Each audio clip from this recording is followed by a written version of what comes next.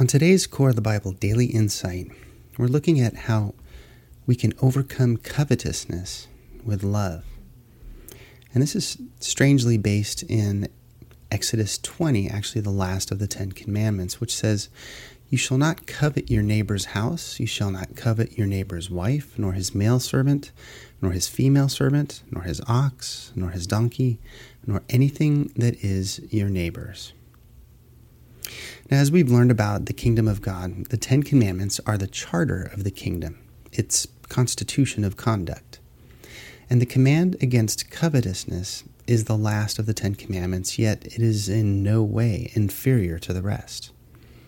See, in Hebraic thinking, the 10th commandment is in fact a summary of the rest of the commandments. Coveting can be viewed as lying at the root of all that comes before, whether it's forsaking God for idolatry, dishonoring his name, continuing to work on Sabbath, or rejecting the authority of mother and father for personal desires. People kill, they commit adultery, and they lie and steal due to coveting. Now, Yeshua teaches about coveting as being one of the unproductive soils of the heart that cannot bear fruit when the seed of the word is planted in it. In Mark 4, he says, "Now these are the ones sown among the thorns. They are the ones who hear the word, and the cares of this world, the deceitfulness of riches, and the desires for other things," that is covetousness, "enter in, choking the word, and it becomes unfruitful." James went so far as to teach how covetousness is the basis of sin itself. In James 1, he says, "But each one is tempted when he's carried away and enticed by his own lust," that is covetousness.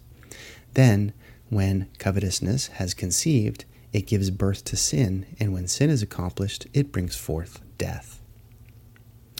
Now, in our Western way of thinking, we would consider that if covetousness is likened to greed, that the opposite of covetousness might be something akin to generosity. However, the Apostle Paul highlights a different view, a different way of viewing covetousness. In Romans 13, he says this, "Owe no one anything except to love one another, for he who loves another has fulfilled the law. For the commandments, you shall not commit adultery, you shall not murder, you shall not steal, you shall not bear false witness, you shall not covet, and if there's any other commandment, are all summed up in this saying, namely, you shall love your neighbor as yourself. Love does no harm to a neighbor, therefore love is the fulfillment of the law." You see, if coveting is the basis of all that is sinful and contrary to the Ten Commandments, if it is the foundation of all that is harmful to God and others, then love is the overcoming of that poisonous root. And this is absolutely congruent with the teaching of Yeshua, since he taught that love fulfills all aspects of the law, both toward God and toward others. In Matthew 22, it says, Yeshua said to him, "You shall love Yahweh your God with all your heart, with all your soul, and with all your mind. This is the first and great commandment. And the second is like it. You shall love your neighbor as yourself. And on these two commandments hang all of the law and the prophets." So love overcomes everything that's opposed to God and everything that is opposed to right conduct with others. And if covetousness is at the foundation of all that's sinful, then love is its opposite and the only necessary ingredient to the demise of covetousness throughout the world. Covetousness is the primary characteristic of the old man that must be done away with as we seek to live the renewed life that God has provided us through Messiah. In Ephesians 4, Paul writes, "Put off concerning your former conduct the old man which grows corrupt according to the deceitful lusts," that is covetousness, "and be renewed in the spirit of your mind, and that you put on the new man which was created according to God in true righteousness and holiness."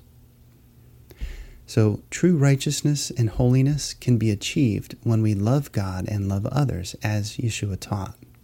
And as we do, we fulfill the requirements of the Ten Commandments and we exhibit the type of renewed life that God desires for all in his kingdom. Well, I hope today's insight was helpful for you.